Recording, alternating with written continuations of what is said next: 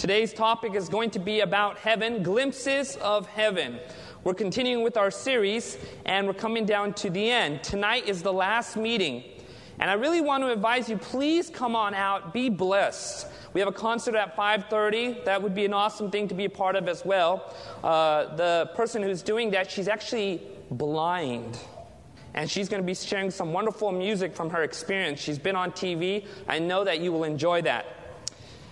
Speaking of that, I'm going to ask you a question right now.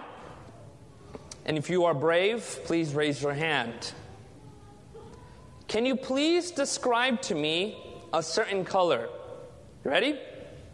I want you to describe to me the color magenta.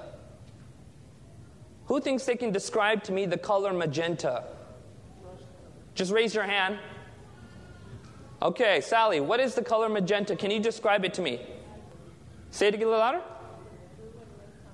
A blue and red combination. Okay, very good. Anybody else want to take a shot? Yes.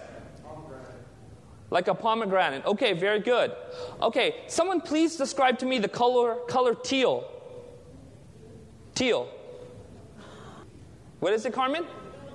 A blue and green? Oh, I was off on what a teal is then. How about you, Millie? What's the color teal? The ocean. Okay. All right, you guys are doing very, very good. Now I'm going to ask you another question. And here's the thought experiment. If I was born blind, please describe to me the color red. Some of you guys are naming colors to me. If I am blind, please describe the color red to me. Hot? Your face on a warm day. Okay? I wonder what blind people are seeing in their mind as you're attempting to describe to them the color red. You know, I was watching a video this week, and it was about this blind person who was making a remark about how people love to describe colors to them when they have no sense or concept of what those colors actually look like. And this particular blind person was remarking how some people will use senses to describe to them, but it still doesn't define colors to them. They essentially live in a world where they don't have any definitive concept of what colors are. They have senses and feelings, and maybe they may have some kind of tactile touch, but there is no reference point for those colors. You know, ladies and gentlemen, a lot of time we think about heaven, and we come up with all these sort of concepts, but the truth of the matter is we're so far off about what heaven really is like.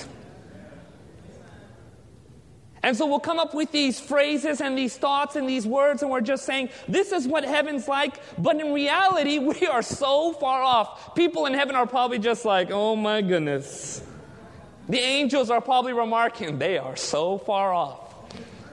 You know, I was actually preaching at a prayer conference not too long ago, and I was asking people, what is going to be your favorite thing about heaven? And some people were talking about the animals, the brand new animals that they'll ride. And, you know, one person talked about, you know, getting wings and taking a giant lion and flying off with him. Somebody was talking about how they'll be able to eat the most delicious fruit. And then at the very end of it, I said to them, it sounds like most of you just want to go to Disneyland. And that is the truth of the matter. Most of us, when we're attempting to describe heaven, we're using earthly concepts that you can probably find in some amusement park. Ladies and gentlemen, God is calling us to reevaluate our concepts of heaven, because we're going to spend all of eternity there. And when we look at God's Word, we're going to find some very deep things about heaven. A lot of people are all about heaven's descriptions, but they miss heaven's dynamics. All about heaven's beauty, but heaven's behavior is far from them. Ladies and gentlemen, God wants us to understand what the Bible says about this beautiful place that we're going to be spending all of eternity in. Amen? Amen. All right, everybody. The Bible says in 1 Corinthians chapter 2, verse 9, something very powerful. Eye has not what? Seen, nor ear has heard, nor have entered into the heart of man the things which God has prepared for those who what? Love Him. In other words, there is nothing that we have actually seen on earth that we can use as a reference point to describe what heaven is all about. Just think about it. We have some wonderful pictures up there, and we have this sort of concept of what we may think heaven looks like, but the Bible says, eye has not seen nothing that compares to this place. Nor has no ears have ever heard anything that can describe what this is all about. In fact, when you read 2 Corinthians chapter 12, Paul gets a vision of heaven. He comes back and he says, look, I heard things that I cannot even tell you about. He even goes as far as says, it's not even lawful for me to talk about it. Eyes have not seen, nor ears have heard. Now watch this. Nor have entered into the heart of man. In other words, in the imagination of mankind. Just think about how zany some of your imaginations are. Mine is really zany. And I come up with some of the most unusual concepts. But the Bible says nothing has ever entered into the heart of man that could even come close to conceiving an accurate picture of what heaven is all about. And that's why Paul speaks so emphatically, and he says, eye has not seen, nor ears heard, nor have entered into the heart of man the things which God has prepared for those who what? Love him. The Bible says this, that God is preparing for us a beautiful city. Hebrews chapter 11 verse 16 says this, therefore God is not ashamed to be called their what? God, for he has prepared a what? A city for them. Now, there's a little bit of information that's given to us about this city. The Bible describes the length and the breadth of this city. And when you take a good look at what it says in Revelation chapter 21, it describes the city approximately 375 miles long on each side, the size of several states. Now, many of you guys are thinking to yourself when you look at something like this, wait a minute. Are you telling me all the redeemed are going to fit in there? Absolutely. And here's the sad part of the story, that there's still going to be room left over. That there's still going to be a lot of room left over. Ladies and gentlemen, God is wanting to fill all of heaven. Amen? And he wants you to be there. And as we begin to come to a more accurate understanding about heaven, we're going to be learning some wonderful things about what takes place at the second coming. You know, this week I did a funeral for Mary Yarbrough. You guys know her. Some of you guys were there. And that morning when I was giving a little homily about this, I was really impressed with a thought that never really occurred to me prior. Whenever we talk about the second coming, we usually quote 1 Thessalonians chapter 4, verses 16 through 17. For the Lord himself will descend from where? From heaven with a what? Shout, right? With the voice of an archangel and with the trumpet of God. And then it says, and the dead in what? Christ shall rise first. This is so awesome when you think about it. In other words, God is not just simply stating, well, here's the sequence in which I'm going to be doing things when I come back. Rather, he is stating his first priority when he comes back. And you know what that is? The resurrection of the dead. Now, just think about this. God has been missing a lot of people. You think about many of the righteous who are going to be alive during that time, they still have a present, active communion with God. But many of the people that have passed away, like Adam or Abraham, who was even the friend of God, God misses him. And that's why his very first priority, when he comes back, he's like, I'm going to wake Abraham up. I miss that brother. The Bible says he was the friend of God. God misses his friends. And that's why we need to understand something so beautiful, that when Jesus comes back, it says in Philippians chapter 3, verse 21, he will transform our lowly body that it may be conformed to his glorious body, according to the working by which he is able to even to subdue all things to himself. 1 Corinthians chapter 15 tells us we will get brand new bodies. Can you say amen to that? Now, there's a lot of misunderstanding about these brand new bodies. A lot of people think to themselves, wait a minute, does that mean we're not going to be able to identify one another? That we're just going to be different? Ladies and gentlemen, we need to understand something. God will preserve your identity. Amen? He will preserve your identity. Part of the remarkable things that we will enjoy in heaven is brand new bodies, a brand new brain, but the mind itself will still be intact. In other words, if your mind is changed, ladies and gentlemen, you're no longer you. Does that make sense? And if you're no longer you, then you're no longer the person God's trying to save. God is trying to save Anil, Kanda. Amen? And I will get a brand new body and a brand new brain. Praise the Lord. But my mind he will still keep intact. My identity he will still keep intact. If I lose my identity, I am no longer Anil Kanda. Now, a lot of people say, wait a minute, but I don't want to be thinking about all the horrible things that take place. Well, ladies and gentlemen, here's something that you need to truly understand. The Bible says we will recognize Abraham, Isaac, and Jacob. And if we can recognize them, we will recognize each other. But what will be done away with? The Bible teaches this, that there should be no more pain. In other words, we have two almost categories of memory. We have what we may call, and I'm being very general right now, an intellectual memory. We know all things that happened in our past. And we have what's called a basic emotional memory, where we still carry certain feelings based upon certain things that have taken place in our life. So a lot of the pain that we have experienced, we will not forget the events that might have led to that, but there will be an emotional healing of those things.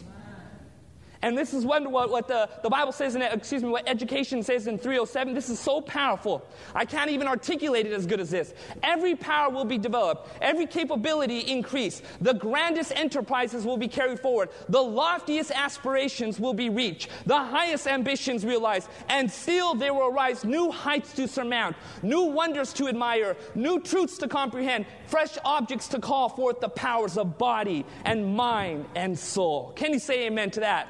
Heaven begins to become more exciting, more real, more actual in our minds when we begin to realize that part of eternity we will be developing and growing more and more and more into the likeness of God. Can you say amen to that?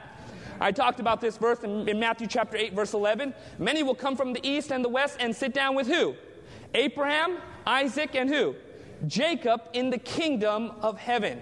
There we'll be able to see really clearly from the Bible that there is a recognition of personal identity. Abraham has not stopped being Abraham, but Abraham will have a brand new body. Isaac will still be Isaac, but he will have a brand new body. Jacob will still be Jacob, but with a brand new body. Their identities are preserved throughout all of eternity, as well as your identity. Now this is so wonderful right here. Revelation chapter 1 verses 5 and 6. Look what the Bible says right here. To him who loved us and washed us from our what? Sins in his own blood. Now get this. And has made us kings and what? Priests to his God and Father. To him be glory and dominion forever and what? Ever. The Bible says that we shall be made kings and what?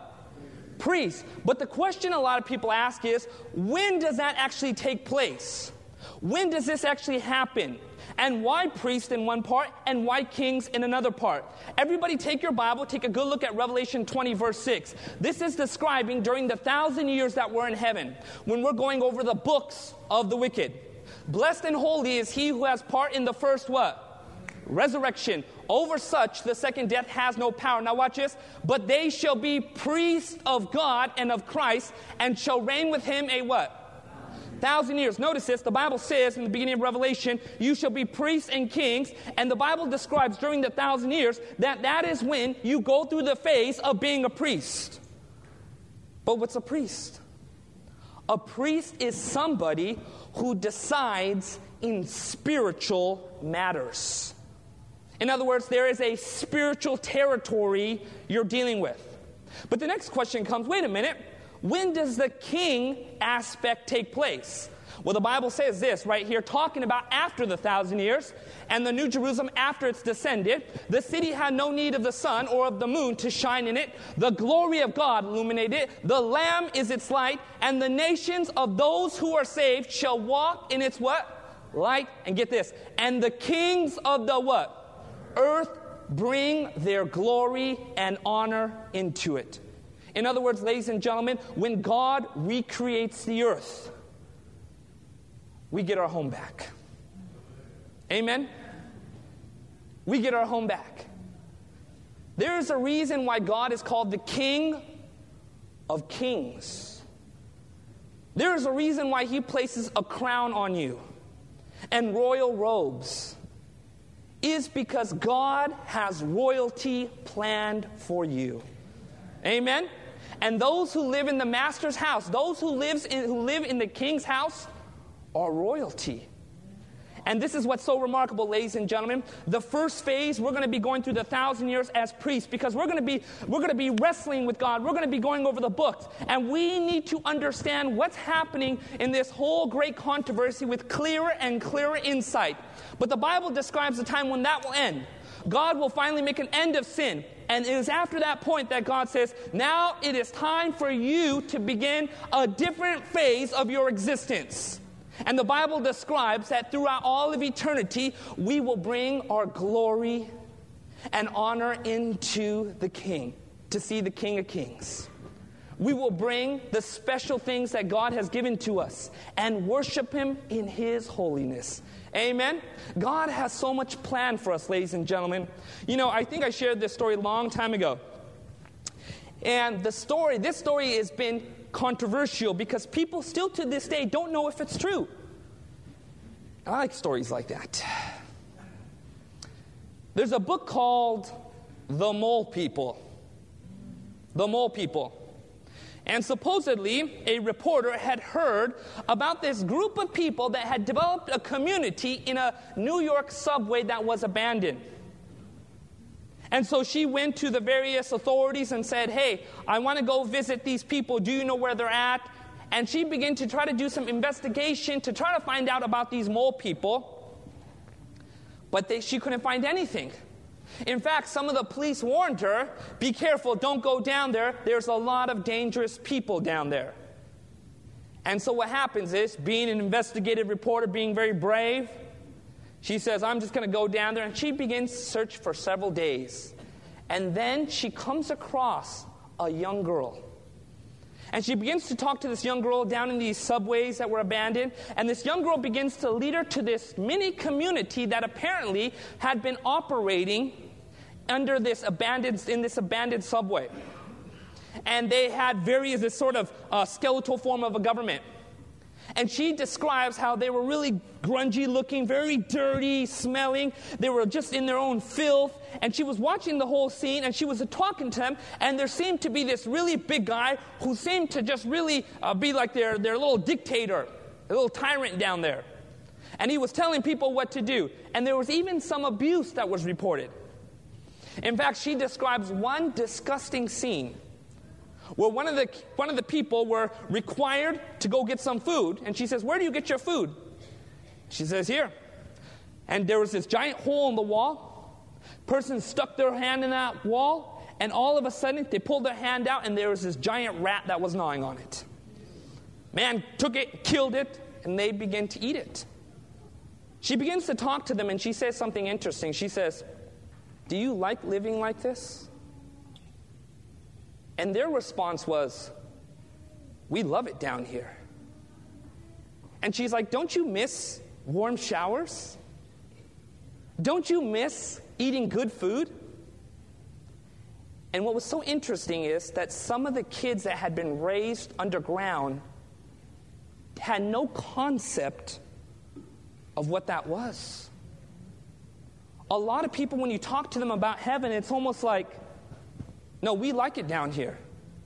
And the angels of God are like, no. Do you really understand what's there?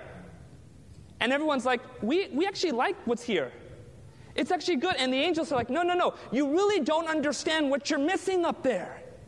Ladies and gentlemen, God wants us to understand something so powerful. He has a lot in store for us, all of eternity, and it is worth it to give your life and to sacrifice for the Christianity. Can you say amen to that?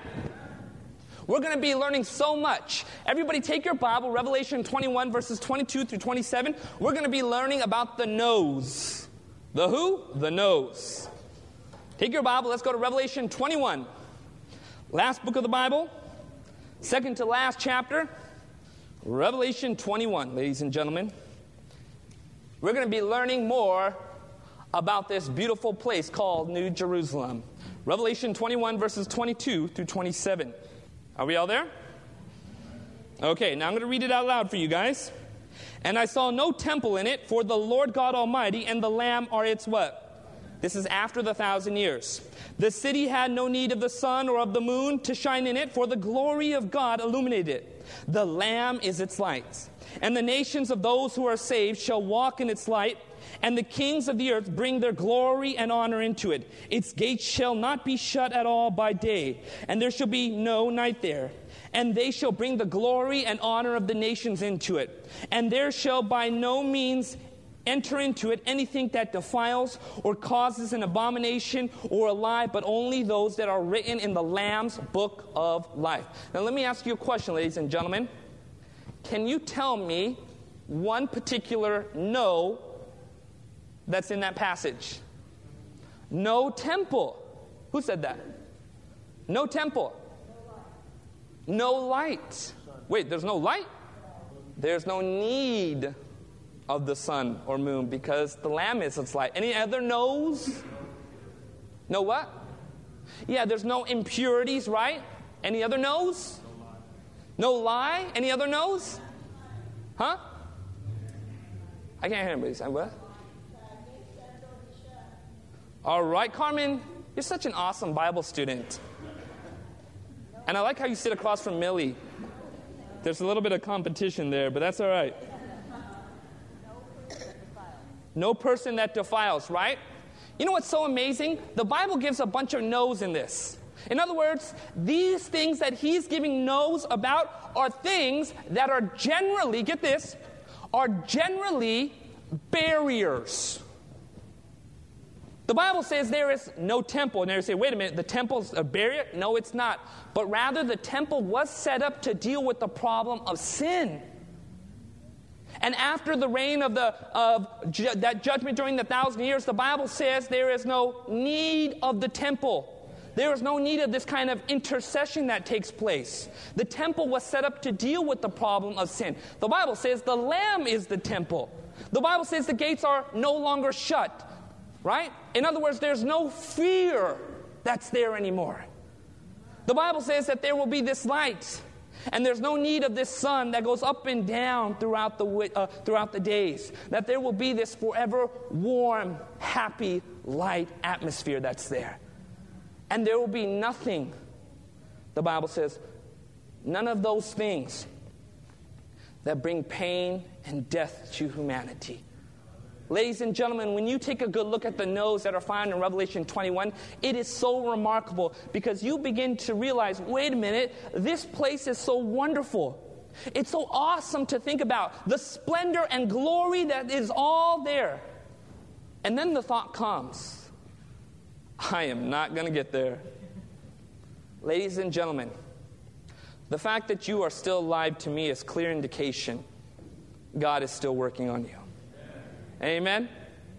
The fact that you are still here, that you are breathing, and you are at church is clear indication to me the Spirit of God is in the process of preparing you.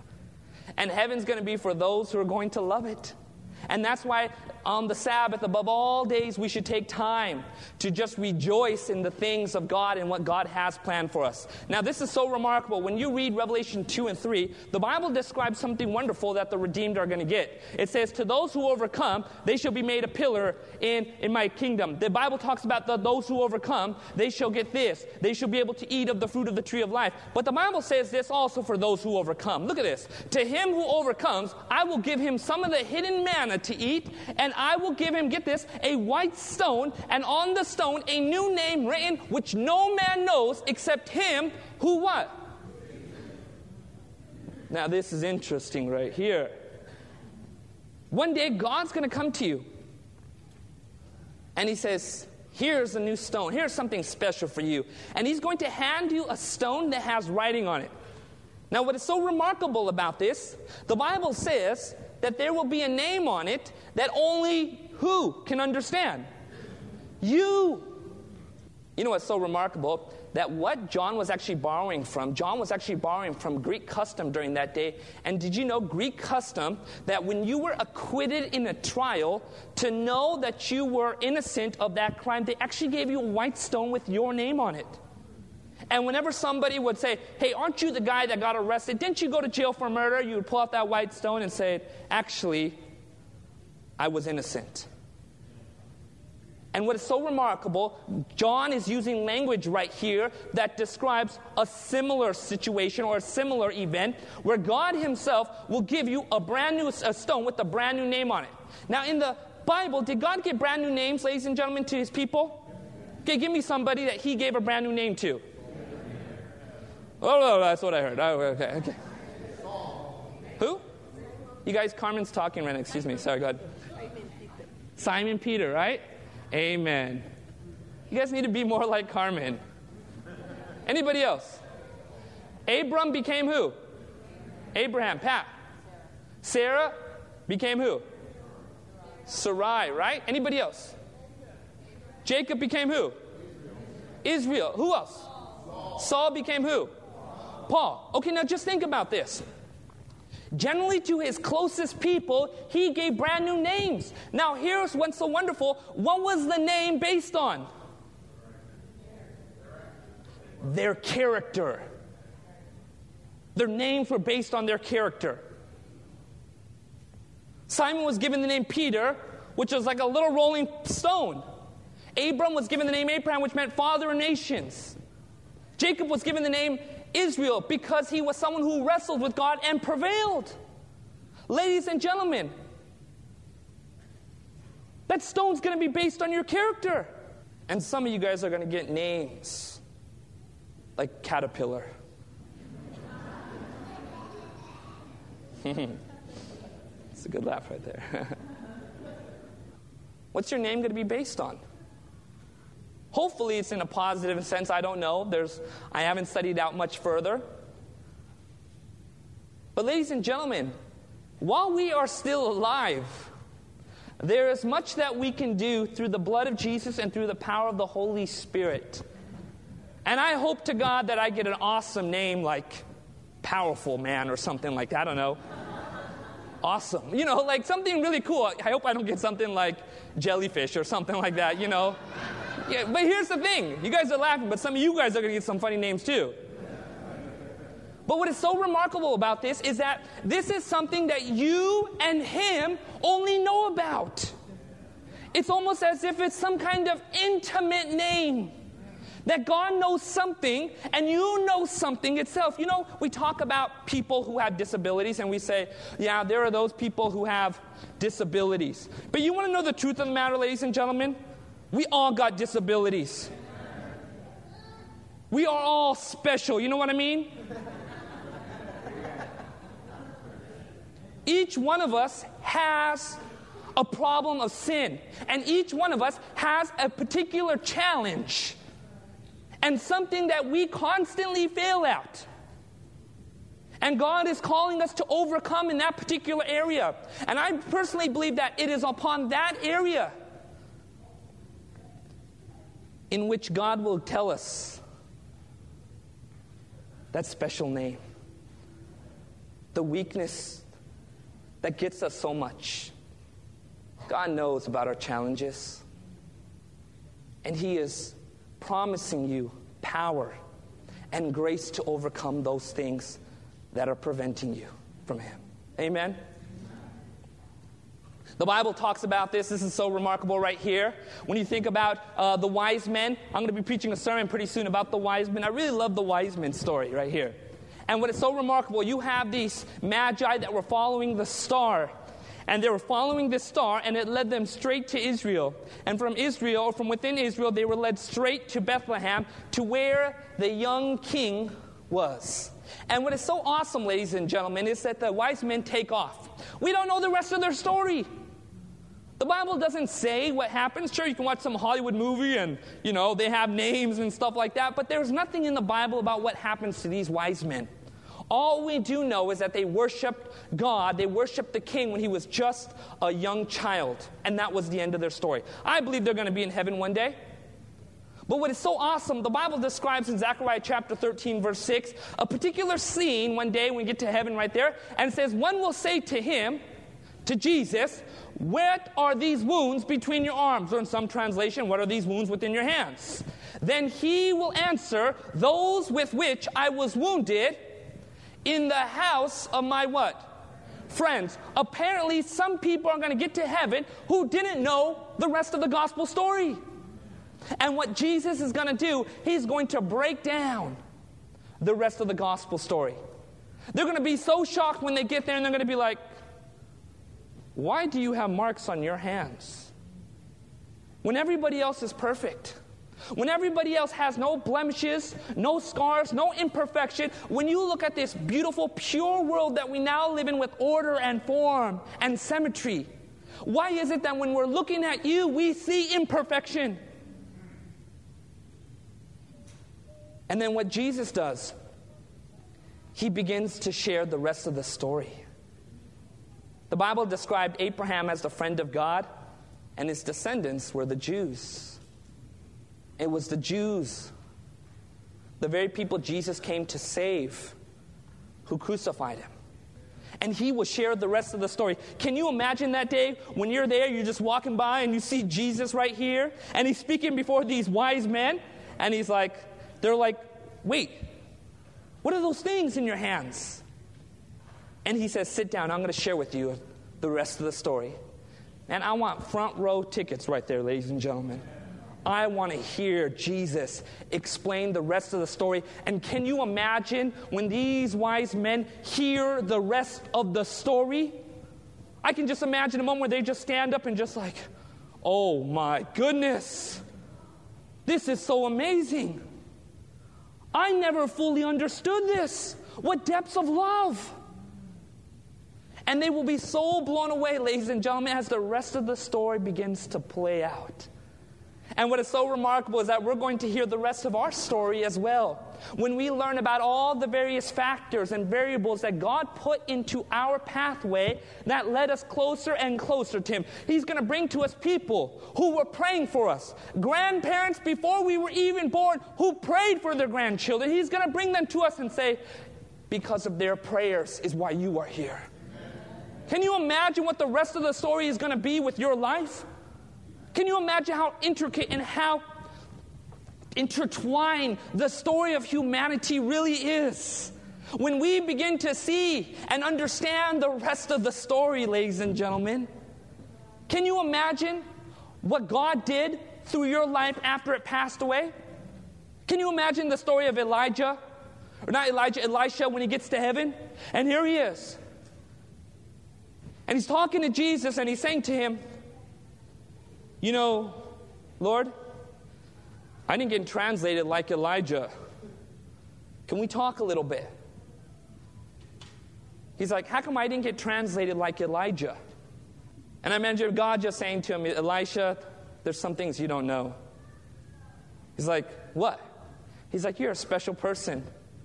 How many people could say that after they were dead and their body decomposed, that anyone who touched their bones was resurrected? You were still doing miracles after you were dead. And you know the story of Elisha. He was buried in a tomb. He was dead. And one day somebody begins to put some other person, a dead person, in that same tomb. And they accidentally touch the bones of Elisha. And they wake up. Can you imagine when Elisha hears the rest of this story and is like, what? Can you imagine that? Can you imagine when Adam wakes up and he sees his multicolored descendants of shapes and sizes, and he's like, that came from me? Ladies and gentlemen, we will marvel in the beautiful stories that are there when God brings the rest of the story home. Ladies and gentlemen, eternity is something to look forward to. Eternity is something to look forward to. But there is something we also need to grapple with. We hear about these terms, weeping and gnashing of teeth, weeping and gnashing of teeth. And generally with the people with the medieval understanding of God's justice, they tend to describe God as burning people for all of eternity, the wicked for all of eternity. But when you came out to the seminar, you found out that wasn't true. You found that God doesn't burn people for all of eternity. That there's this accountability that takes place, and God blots out their existence afterwards, and they no longer exist. Ladies and gentlemen, what is so interesting is the Bible actually pinpoints what causes the most amount of pain for the wicked. Look what the Bible says right here. Luke 13, verse 28. There will be weeping and gnashing of teeth, almost like this regret. When you see Abraham and Isaac and Jacob and all the prophets in the kingdom of God, now watch this, and yourselves thrust out. In other words, what causes that agony and pain is not just a reflection of the things that they did, but they themselves will see New Jerusalem. And they will see so much light and so much bliss and so much happiness. They will see the patriarchs there and they will say, I learned about that guy. And they will see themselves out. In other words, the greatest regret that comes to the wicked is realizing what they could have had and how free it really was. Ladies and gentlemen, heaven is cheap enough. Can you say amen to that? Heaven is cheap enough, and God wants His people there. The Bible talks about some of the food that we eat. It describes the tree of life, that 12 manner of fruits, one for each month. And what is so remarkable, that the leaves of the trees were for the healing of the nations. In other words, all the various cultures and ethnicities will gather around to partake of the tree of life. And as they do it, there will be some sense of healing, a reconciliation of a sin-fractured humanity. And there will be healing in the differences of humanity. And what is so remarkable, the Bible describes this fruit as being the fruit that gives eternal life. And we always think about that and we marvel. And sometimes you hear these evangelists talk about these giant fruits, I've done that. But think about that day when you actually eat of it. And you eat, and as you're partaking, you feel this vitalizing energy. Can you imagine what that day is going to be like, ladies and gentlemen? But what is even more remarkable than that moment, when God gives you this fruit, is look what the Bible says right here. Blessed are those servants, in Luke chapter 12, verse 37. Blessed are those servants whom the master, when he comes, will find watching. Assuredly, I say to you that he will gird himself and will have them sit down to eat and will come and serve them. Ladies and gentlemen, as we are seated at this heavenly banquet, we're going to be so blown away when the king shows up. And just sitting there, he puts on this apron. And he himself begins to serve us. Can you imagine that? The King of the universe, the God of all existence, the one who breathed worlds into existence. And here he is, girding himself in a towel and humbly serving his people. Ladies and gentlemen, over and over again, we will get the thrill of love over and over again. It will come upon us like waves of life. And as we are just constantly seeing the love of God, the humility of God, more and more, our hearts will yearn to be closer and closer and closer and closer to God. Can you say amen to that? This is so beautiful, ladies and gentlemen. God wants us to understand something so powerful here. God has an eternity for us. Amen? I love what this says right here in the book, Faith I Live By. Our lives may seem a tangle. Your life seems like a tangle? God understands. But as we commit ourselves to the wise master worker, He will bring out the pattern of life and character that will be to His own glory. And that character which expresses the glory character of Christ will be received into the paradise of God. A renovated race will walk with Him in white, for they are worthy. And as through Jesus we enter into rest, heaven begins here. Heaven begins here. We respond to His invitation. Come. Learn of me, and in thus coming we begin life eternal. Heaven is a ceaseless, and this is the core of what makes heaven heaven, ladies and gentlemen. It is a ceaseless approaching to God, the infinite one, going deeper to new heights, new depths, new breadths of understanding more and more about who God is. Heaven is a ceaseless approaching to God. The Bible says in John 17, verse 3, this is eternal life. This is eternal life, that we know him and Christ Jesus, whom he has sent. Heaven is more than just a place, ladies and gentlemen. Heaven is a person, and that's Jesus. And by getting to know Jesus now, you're getting ready for heaven. I'm going to end with this illustration. I'm going to make an appeal. When you read the Bible in Luke, the Gospel of Luke, the Bible describes the story of this son who lived in a house. And one day this son said, I'm done living here. And so he takes off with his father's goods, and takes off. And the Bible says he wasted it with prodigal living until he was just left a complete wreck. The Bible says when he came to himself, he said, I'll go back home. I'll go home and I'll beg. I'll plead with my father and I'll say, just take me as one of the servants. I'm not worthy.